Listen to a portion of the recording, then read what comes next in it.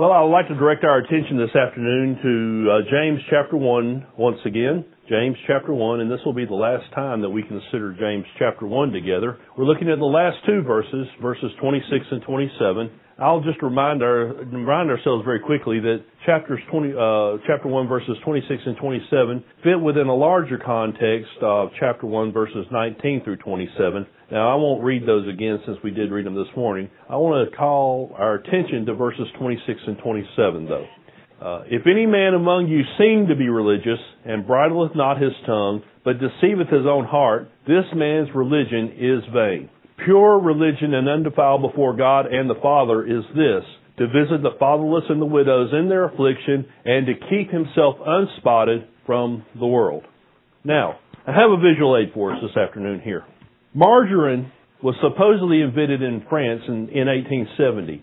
And then after, man has spent the last 140 years trying to perfect margarine. And so you go to the grocery store today and you look for margarine, and you got Country Crock and you got all this. But you know what sits in the middle of all the margarine, of all these margarines that are out there? I can't believe it's not butter. So what is the goal of margarine? The goal of margarine is obviously to get to the point where it looks and tastes just like butter. Now, you ask, why this history lesson? What does this have to do with the book of James? Well, that's a very good question. These two verses that I just read are asking us this question. Is your religion margarine or butter? You see, man invented artificial religion in the Garden of Eden about 6,000 plus or minus years ago. 6,000, 8,000, no use in quibbling over the number precisely. But roughly 6,000, 8,000 years ago, man invented artificial religion in the Garden of Eden. And he's been trying ever since that day to perfect it. Genesis chapter 3, 1 through 6, very familiar verses, say this. Now the serpent was more subtle than any beast of the field which the Lord God hath made. And he said unto the woman, Yea, hath God said, You shall not eat of every tree of the garden? And the woman said unto the serpent, We may eat of the fruit of the trees of the garden, but of the fruit of the tree which is in the midst of the garden, God hath said, Ye shall not eat of it, and neither shall ye touch it, lest ye die. And the serpent said unto the woman, Ye shall not surely die, for God doth know that in the day ye eat thereof, then your eyes shall be opened, and ye shall be as gods, knowing good and evil. And when the woman saw that the tree was good for food, and that it was pleasant to the eyes, and a tree to be desired to make one wise, she took of the fruit thereof, and did eat, and gave also unto her husband with her, and he did eat. That, my friends, is the beginning of artificial religion. Man's substitute for the religion that God has instituted. Now, the first thing that I'd like to do as our consideration is to consider that word religion. How many times do you see the word religion used in those two verses? Two verses. So how many times, James chapter 1 verses 26 and 27, how many times do we see the word religion in there? Three times. What does the word religion mean to you? Boy, that's a lot of silence, isn't it? Something that people practice. Not necessarily Christianity. You're helping me out here a lot, by the way. Practice on a regular basis. What else? It's one of those words that's kind of hard to define, like politics, right? Politics is one of those words, you know it when you see it, but it's kind of hard to define. Religion is another one of those words that's kind of difficult to define, but you know it when you see it. You know it when you see it, both in its pure form, its butter form, and in its margarine form. Well, it's interesting that that's Greek word threskia. It's apart from its use 3 times here in James, it's only used 2 other times in the New Testament. One time, it is speaking about the religion of the Jews. The other time is talking about how angels worship. Now, we have in James this word, the use of the word religion, but James gives us a little help because James doesn't just call it religion. Look very closely there at verse 27. There are 2 words that James uses to describe this particular religion that he's talking about. And what are those 2 words? Pure and undefiled. Now, Glenn, since you came right up with that, what do those 2 words mean? Pure and undefiled. Do they mean the same thing? And what do they mean? They are fairly synonymous. You are correct there. Pure literally means clean. When remember in the book of Acts where the sheet comes down from heaven and God says to Peter, "Rise, kill and eat," and God said not. And Peter says, "Not so, God." Then it ends up there. What God has declared clean, same word. So it literally means acceptable for religious purposes. In this case, acceptable to God for religious purposes. Undefiled really means uncontaminated. So it carries a very similar idea. Clean, and undefiled. They're very similar words. That is how we know that this particular religion that James is talking about here in James chapter 1 is not the Jewish religion, and it's not false religion, that it is what we would consider to be the true Christian religion. Now that we have that word out of the way, we can now begin to look at margarine and butter. Margarine and butter. In other words, what are some of the characteristics of artificial religion, and then what are some characteristics of pure, undefiled religion? Now, first of all, we'll start with the dangers of artificial religion. Verse 26. Read verse 26 with me here. If any man among you seem to be religious, and bridleth not his tongue, but deceiveth his own heart, this man's religion is vain. Now, notice we haven't got to the part talking about pure religion and undefiled religion, right? In this case, in this part of the passage, verse 26, the religion here is of the margarine variety. How do we know that? We'll just look at the last few words. How is this religion described? It is vain. It's vain. It is worthless. And so we know verse 26 is not talking about the Christian religion. I hope everybody in here would agree with me that the Christian religion has worth, that it is not vain. I'm hoping I see a lot of people nodding heads. If not, you're all wasting your time. And you might, as Paul would say in 1 Corinthians 15, you'd be better off just going home if you don't believe that the Christian religion that we're in here discussing today has worth. But anyway, this verse is talking about the artificial religion, the margarine type religion. And the first thing that I want you to notice about this artificial religion is that it has no reality. It has no reality. Notice the phrase, if you're reading the ESV, the phrase is, thinks he is religious. If you're reading the King James Version, you see the words, seems to be religious. I liken this as to a one-man play with no audience. Now, think with me along those lines for a minute. Do we know stories in the Bible about people who seemed to be religious but really weren't? Mm-hmm. Right, yeah. Right, they lied to the Holy Spirit. Ananias and Sapphira seemed to be religious. They looked like they were giving large sums of money from the sale of all their property, all the money for all the property, yet God determined that they were lying to the Holy Spirit and struck them down for it. That's a good example. Others. Saul, right? Saul, the King Saul of the Old Testament. Judas, very good. That's a great one there. Judas, one of the 12, chosen by Jesus, yet not one of you the devil. Looked to be religious, entrusted with the money. Seemed to be religious. What about others? What? Demas hath deserted us, lover of this world rather than lover of things of God. Right, yeah. Simon Magus, Simon called Magus in the book of Acts, wanted to buy the power of the Holy Spirit. Wanted the power of religion, but not the responsibility, accountability, not the relationship that comes with it. I think, just to bring some verses in here, I think 2 Timothy 3, 1 through 5 talk about that in some detail. 2 Timothy 3, 1 through 5 says this, This know also, that in the last days perilous times shall come, for men shall be lovers of their own selves, covetous, boasters, proud, blasphemers, disobedient to parents, unthankful, unholy, without natural affection, truce breakers, false accusers, incontinent, fierce, despisers of those that are good, traitors, heady, high-minded, lovers of pleasure, more than lovers of God. And if I stopped right there, you would say, well, that doesn't sound like a religious person. Does that sound like a religious person to you? What? Well, yeah. Does it sound like someone that you want to look religious? What? They may try to, well, but all those acts are not the acts of someone you portray as religious, right? Yeah. But what's the next words? Having a form of godliness, but denying the power thereof. From such turn away. The thing that we want to look at here is not whether somebody says they're religious or not. It's the fruit of their lives. And a lot of people who claim to be religious have all this, I think this is what you're saying, have all this fruit in their lives, all this unthankful, unholy, without natural affection, so forth and so on. How does Paul sum it up? They have a form of godliness. In other words, external. They may say they're religious. They may look religious. They may be showing up to church on Sunday. But They deny the power of godliness. So, yeah, sure. Their name for being alive, but you are dead. Exactly. They looked religious, but no power. Was not pure, was not undefiled. How about some more? I still have some more here, so I'm giving you a chance. Mm-hmm. Yeah, another great example. How about the Pharisees? Anybody remember Matthew 23? What's Matthew 23?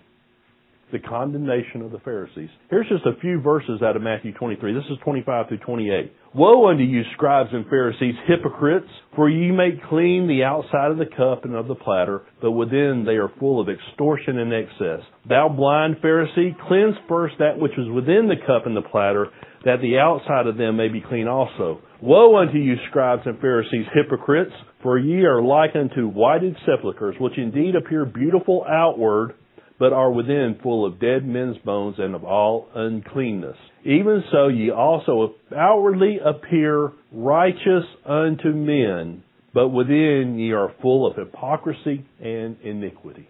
That is artificial religion. Appearing religious on the outside, but the heart tells a different matter. And so, point number one there, artificial religion lacks reality. Point number, any others? Obviously, I exhausted mine, so we're going to move on to point number two unless somebody else has something more. All right, well, point number two, the second thing that we see, artificial religion, religion of the margarine variety, lacks restraint. Look at verse 26 again. If any man among you seem to be religious and bridleth not his tongue, but deceiveth his own heart, this man's religion is vain. Now, the reality of your religion is going to show in your speech. We talked about that at length last week in here. Matthew chapter 15, verses 17 through 20 say this. Do not ye yet understand that whatsoever entereth in at the mouth goeth into the belly and is cast out into the draught. But those things which proceed out of the mouth come from the heart, and they defile the man. For out of the heart proceed evil thoughts, murders, adultery, fornications, thefts, false witness, blasphemies. These are the things which defile a man, but to eat with unwashed hands defileth not a man. Our religion, whether it is margarine or whether it's butter, whether it is artificial or pure and undefiled, comes out in the way we talk. James is going to come back to the same thing again down in chapter 3. Look down at James chapter 3. The major theme of the first part of James chapter 3 is what? Is the tongue. James is going to come back to this again and again. I believe James is using this example of the tongue over and over again as a typical case. Now, could James have said something different? Could he have said something that if any man among you seem to be religious but doesn't control his body? He could have said that, right? There are any number of things. I believe, but James keeps coming back to this idea of the tongue over and over again as a typical case. But why? Why come back to the tongue over and over again? Tongue's like a fire. Yeah, absolutely. Out of the abundance of the heart, the mouth speaks. The tongue is a flame of fire. It sets fires, and it is set on fire by the flame of hell, is what James would say. We do a lot of talking. Yeah, we do a lot of talking. Yeah. And I believe, John, that you are getting to where I was headed is everybody, and I'm talking universally, everybody can be known by their speech, what comes out of their mouth. There's any number of ways that you can judge the fruit of a person. Perhaps the first way and perhaps the best way is the fruit that comes out of their mouth. And I think that's why James goes back to this idea of the tongue over and over and over again. Now, something that I found very interesting. Other thing on the tongue is it's evidence that is very easy to see. You don't have to look long and hard at a person before you see what they are based on what comes out of their mouth. It's very easy evidence to see. Now, second, and this is something that I found very interesting. There's that word in the King James Version of the Bible that says bridleth or bridles. It's a present participle. In fact, there are 4 verb forms in verses 26 and 27 that are either present participles or present infinitives. Bridleth, deceiveth, to visit, and to keep. Now, you say, why this grammar lesson? Why this grammar lesson? Because in every case, the present tense form of these verbs indicates a continuous action. It's not present as in the here and now. The present tense forms of these verbs indicate a continuous action. So let me just read, and I may have printed this in your outline. Let me just read verses 26 and 27 with this in mind. If any man among you seem to be religious and does not continually bridle his tongue, but continues to deceive his own heart, this man's religion is vain. Pure religion and undefiled before God and the Father is this, to continually visit the fatherless and the widows in their affliction, and to continually keep himself unspotted from the world. And the idea is not that a Christian sometimes does not sin. A Christian will sin. 1 John chapter 1 tells us that. But the idea is that the Christian is in a continual manner bridling their tongue. You can't say, oh, I did that once last week. I held my tongue once last week. I'm good. You cannot say that I went and visited the widows and the orphans 3 years ago. I must be good. It's continual action. It is a pattern of life action that we're talking about here. All right. Any thoughts on that before we go forward? Yeah. Right. Yeah. Verse 22 says, be ye doers of the word and not hearers only, deceiving your own selves. And then verse 26, what we're talking about now, but deceiveth his own heart. So yes, it is an element of self-deception, and I think I actually have that next here. So I got more on that one. Anybody else? All right. So what have we seen so far? We've seen, first of all, that artificial religion lacks reality. We've seen that it lacks restraint. And then third, artificial religion deceives. And that's what Glenn was talking about up here just a second ago. Verse 26, one more time. If any man among you seem to be religious and bridleth not his tongue, but deceiveth his own heart, this man's religion is vain. The deception here, and this is what I have written, by the way, Glenn, the deception here is self-deception. There is no external influence. There is no false teacher involved. It is self-deception. This person has deceived themselves, their own heart, with their artificial religion. And that's what I see here. I don't see the deception coming in from the outside world. I see this person, the person with the artificial religion, has deceived themselves. Consider the words of Jesus in Matthew chapter 7, verses 21 to 23. Not everyone that saith unto me, Lord, Lord, shall enter into the kingdom of heaven, but he that doeth the will of my Father which is in heaven. Many will say to me in that day, and listen to the self-deception, Lord, Lord, have we not prophesied in thy name? And in thy name have cast out devils, and in thy name done many wonderful works. You see the self-deception. And then I, Jesus, will profess unto them, I never knew you. Depart from me, ye that work iniquity. So that's the idea of self-deception. All right. Any thoughts on that? All right. Well, the fourth characteristic of artificial or margarine religion, it lacks fruit. Artificial religion lacks fruit. Look at verse 26 one more time. If any man among you seem to be religious and bridleth not his tongue, but deceiveth his own heart, this man's religion is vain. Now, some of you in here probably have a different translation. It doesn't say vain, it says useless. What? Counts for nothing. Any others? Worthless. That's what the ESV says. Worthless. The word literally has several meanings. Some of the literal meanings are very telling. Fruitless, barren, non-productive. Now, I'll ask you a question. Does artificial religion have its rewards? Yeah. What are the rewards of artificial religion? I'll take us to some verses in a minute, but I'll let y'all think about it first. What are some rewards of artificial religion? Praise of men. That's exactly where I'm headed in just a minute here. What else? Yeah, it gives you an idea, a sense of purpose, self-satisfaction, self-gratification. Money is often related to it, especially for the one that teaches false religion. Belonging, a sense of belonging to a club. All right, well, I want to go back to the idea of false religion has its reward in being seen by men. Matthew chapter 6, verses 1 through 6 tell us this. Jesus here in Matthew chapter 6, verses 1 through 6 is going to contrast the rewards of artificial religion with the fruit of pure religion. And I said a couple of words there with emphasis on purpose. The rewards of artificial religion versus the fruit of pure religion. Matthew chapter 6, verses 1 through 6. This is Jesus, again, Sermon on the Mount, speaking to the crowds. Take heed that ye do not do your alms before men to be seen of them. Otherwise ye have no reward of your Father which is in heaven. Therefore, when thou dost thine alms, do not sound a trumpet before thee, as the hypocrites do in the synagogues and in the streets, that they may have glory of men. Verily I say unto you, they have their reward. But when thou doest alms, let not thy left hand know what thy right hand doeth, that thine alms may be in secret, and thy Father which seeth in secret himself shall reward thee openly.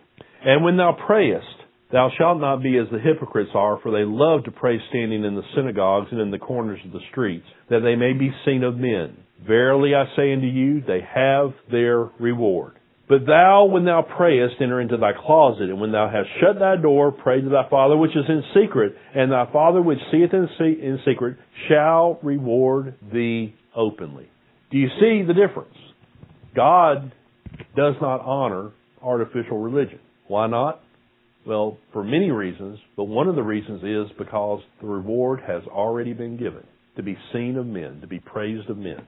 Now, there are other reasons, of course, but that's what Jesus is pointing out here, is that God the Father is offering no reward for this artificial religion because the reward has already been given. The work has been done and the pay has been received. But when you give and nobody knows you're giving, and when you pray and nobody knows you're praying, God then is the one who gives the rewards. All right. Well, that's the nature of margarine religion. That is the nature of artificial religion that we see here. Now, before we go on to talk about pure and undefiled religion, I want to stop right there for a second and see if anybody has anything that you want to add about artificial religion in general. Steve? Ellen, go ahead. Well, that's a very good question. You know, I probably haven't thought about that quite enough. And because as you were saying that, I say, well, you know, people that practice artificial religion do deceive other people. And so I'm thinking that may not have been an entirely accurate statement. I think it ultimately the responsibility of the deception rests upon the person being deceived because they have allowed themselves to be deceived. But I think that your question is probably accurate in that there are agents of deception that can influence a person. I think you are right. What? Yeah, Satan is the father of lies, and he masquerades as an angel of light. That is a form of his deception. Yeah. Steve? Suffered a terrible punishment is more dire. Mm-hmm. Yeah. Right. I think the inference that we get from Matthew chapter 6, 1 through 6, is the reward of the hypocrite is in the here and now, versus the reward of the righteous, the one who gives in secret, the one who prays in secret. And those are just typical examples, by the way. But the one who does that, the reward is deferred and is much grander. And then I also think that you're correct when you say those that are rewarded in the here and now are not going to be recipients of that future reward, and so therefore the consequences are dire. The consequences of having no future reward are dire indeed. Mm-hmm. Yeah. Mm-hmm. Exactly. Yeah.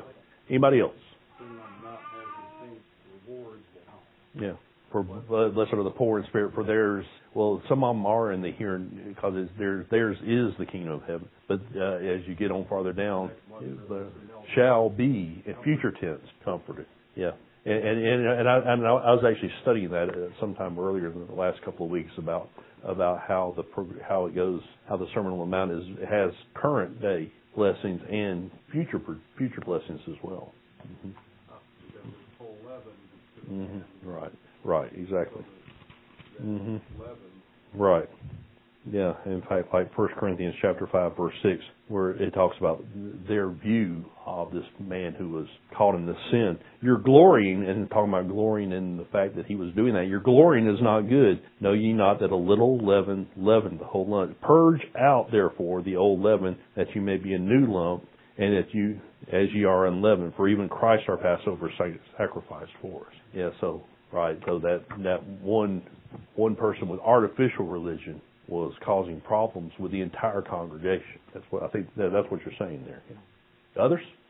All right. So, having gone over artificial or margarine-based religion, We can now turn our attention to verse 27, and we can study the character of pure and undefiled religion. James 1:27 says this, "Pure religion and undefiled before God and the Father is this, to visit the fatherless and the widows in their affliction, and to keep himself unspotted from the world." Now, three things that I want you to notice in these verses about pure and undefiled religion. And they are all directional in nature. And I'll just go ahead and give them all to you now, and then we'll go back and talk about them. First of all, pure and undefiled religion is oriented toward God. Not toward man, but toward God. Second of all, pure and undefiled religion is oriented toward others and not toward self. And now if you're ready for me to talk out of the other side of my mouth, is pure and undefiled religion is oriented toward ourself and not toward others. In a completely different sense. Thank you. You see where I'm headed. Where I'm headed is, in the second sense, oriented away from ourselves and toward others. It is oriented in having compassion and mercy upon other people and not seeking our own comfort. Oriented toward ourselves means we're looking for ourselves and our personal holiness and our personal fleeing from sin, and not spending all of our time pointing out the sins of other people. I'm not saying we shouldn't be pointing out the sins of other people, but there are people who make a hobby, a pastime, and an occupation about finding sins in other people without ever looking at the sins in their own lives. So, first of all, pure religion is oriented toward God, not toward man. Pure religion is oriented toward others and not ourselves. And pure religion is oriented toward ourselves and not toward others. Now, we'll flesh that out of here a little bit, and hopefully it'll clear it up. So first of all, how do we know that pure and undefiled religion is oriented toward God? How do we know that? Okay, the verse says that. How does it say that? Before God and the Father is this. So before we go in on any farther in trying to determine what pure and undefiled religion is, we first of all have to say, what is the first modifier? Pure and undefiled religion, what's the first modifier? Before God and the Father. And then we're going to get into the definition. But it is by definition before God and the Father. Now, what that means is that pure and undefiled religion is not oriented primarily toward men. It is oriented primarily toward God. And I'll make the point very clearly. Can I go help widows and orphans in a wrong manner? Yeah.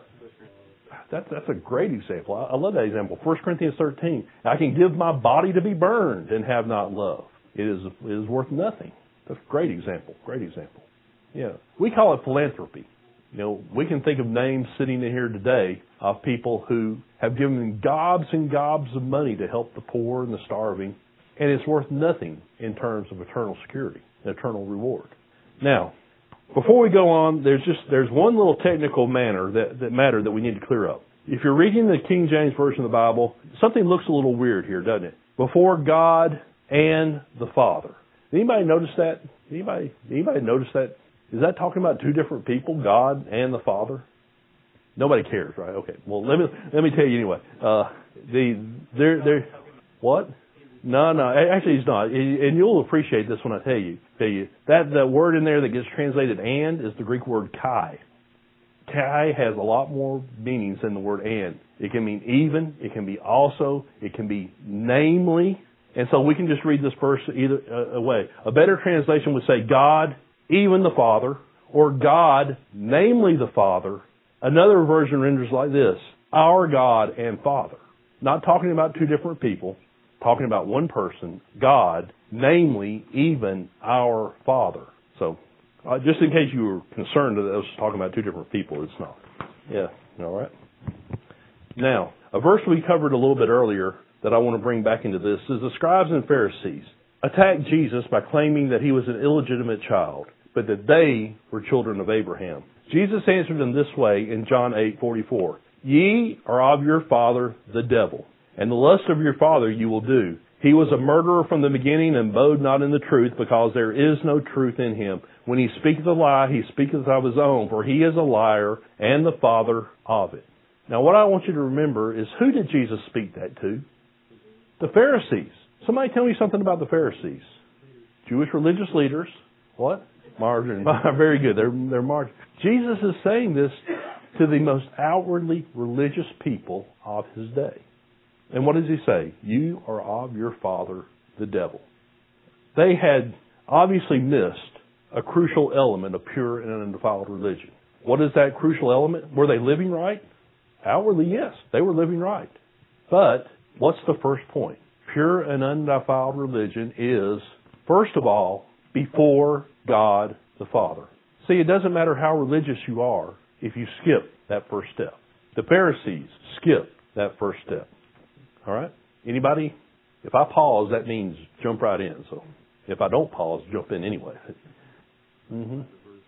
Yeah, well, I don't remember exactly where it said either, but it's not just once that talked about that. They didn't deliver him up because they desired to keep their religion pure and undefiled. They delivered him up because he was a threat to their religion. I believe that's going to be in John chapter 19, where right after Jesus raises Lazarus from the dead, they said, the Romans are going to come, they're going to take away our place. They didn't care about the undefiled religion. They cared about losing their place. That may be John 19. Maybe right before John. Yeah. Right. Mm-hmm. Okay. Anybody else? Well, now second, we've determined that first and foremost that a pure and undefiled religion, but a religion, is oriented toward God. The second thing that we want to see in verse 27 is that it is oriented toward others and not toward ourselves. Look at verse 27 again. Pure religion and undefiled before God and the Father is this: to visit the fatherless and the widows in their affliction, and to keep himself unspotted from the world. Now, the phrase that I'm concentrating on at this point is the phrase that says to visit the fatherless and widows in their affliction. I believe what we see here is that pure and undefiled religion, but a religion, gives a person a heart of compassion. Orphans and widows, in this case, are illustrative. In other words, pure religion, yes, it involves visiting widows and orphans and a lot of other similar things. How do I know that? Well, I'll take you first of all, and I'll ask you the question after I take you here. Matthew chapter 25, verses 31 to 40. And just listen to how this is expanded. This is Jesus talking. When the Son of Man shall come in his glory, and all the holy angels with him, then shall he sit upon the throne of his glory, and before him shall be gathered all nations, and he shall separate them one from another, as a shepherd divideth his sheep from the goats. And he shall set the sheep on his right hand, but the goats on his left. Then shall the king say unto them on his right hand, Come ye blessed of my Father, inherit the kingdom prepared for you from the foundation of the world.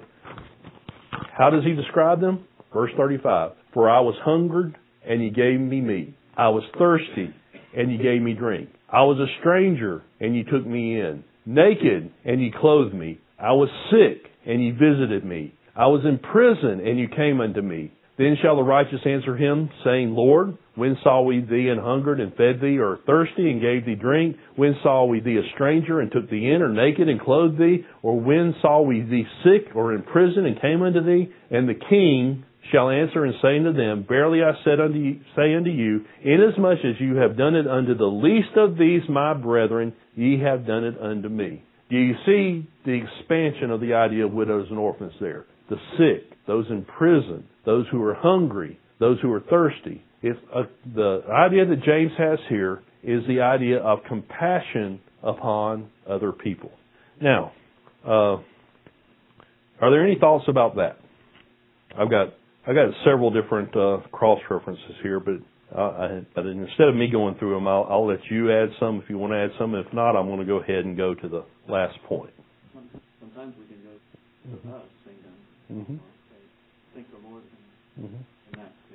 Yeah, and it probably has a lot more than just widows. Working with orphans or having compassion upon the hungry. I think all of those things, that the person who's doing the act is just as blessed as the person that's receiving the act. And that may be a little bit what we're talking about this morning, that when you're not a hearer of the word only, but a doer of the word, you will be blessed in your doing.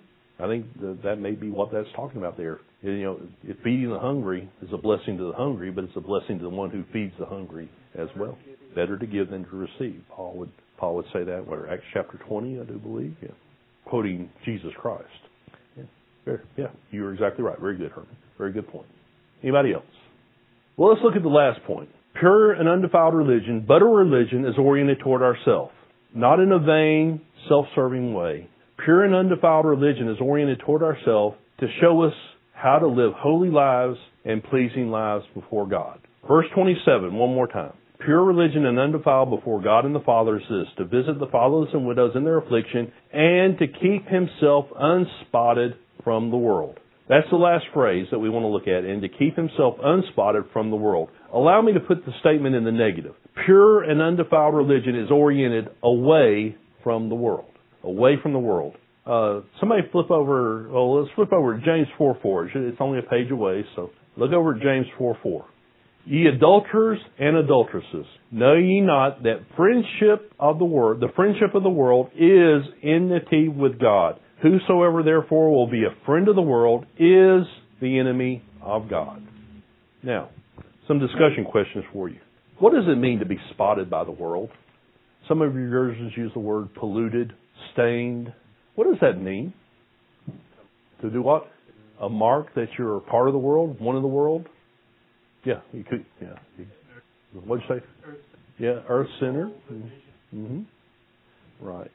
We're sitting in the seat of scoffers. Yeah. But his delight is in the law of the Lord, and on that law he meditates day and night. Yeah. So, yeah, having lost salt and light, living after the flesh, not after the Spirit. Mm-hmm. Yeah, and in that same area, maybe in that same passage, is what fellowship does light have with darkness? What symphony is there between Christ and Belial? Yeah. All right. Well, the second part of that discussion question is this: how do you keep from being spotted by the world? Yeah, that's 2 Corinthians 7:1, I do believe, isn't it? Or yes, I think it's 7:1. Come out from them. Oh, it's come out. Well, yeah, it is right before it. There's another verse that's 7:1 that's part of that same thought, but that is right before. Come out from them. Well, how else? Be washed by the blood of Christ. In fact, it's easy to say that Christians sometimes may sin, be spotted by the world, but a Christian will never be permanently spotted by the world because they are washed in the blood of Jesus Christ. Yeah. Yeah, and we need to learn to be discerning. Mm-hmm. Yeah, whatsoever things are of good report. So, yeah. Mm-hmm. Steve? Mm-hmm. Right. It isn't that we should really fight and given that we should struggle, not up that same thing again. Yeah. You bring to mind a passage that I think that addresses this question exactly, and it's going to be over in John chapter 12, I do believe. I'm going to find it here. John chapter 12. John chapter 13. You remember the story of Jesus washing the disciples' feet? And remember what happens when he comes to Peter? Then he cometh, and this is John chapter 13, beginning in verse 6. Then cometh he to Simon Peter, and Peter saith unto him, Lord, dost thou wash my feet? Jesus answered and said unto him, What I do thou knowest not now, but thou shalt know hereafter. Peter saith unto him, Thou shalt never wash my feet, Jesus. Thou shalt never wash my feet. Jesus answered him, If I wash thee not, thou hast no part with me. Simon Peter saith unto him, Lord, not my feet only, but also my hands and my head. Jesus saith unto him, He that is washed needeth not save to wash his feet, but is clean every whit. Ye are clean, but not all of you. And he's talking about Judas there, that last thing. But what did he say? Jesus says, you're washed. Your head and your hands have been washed.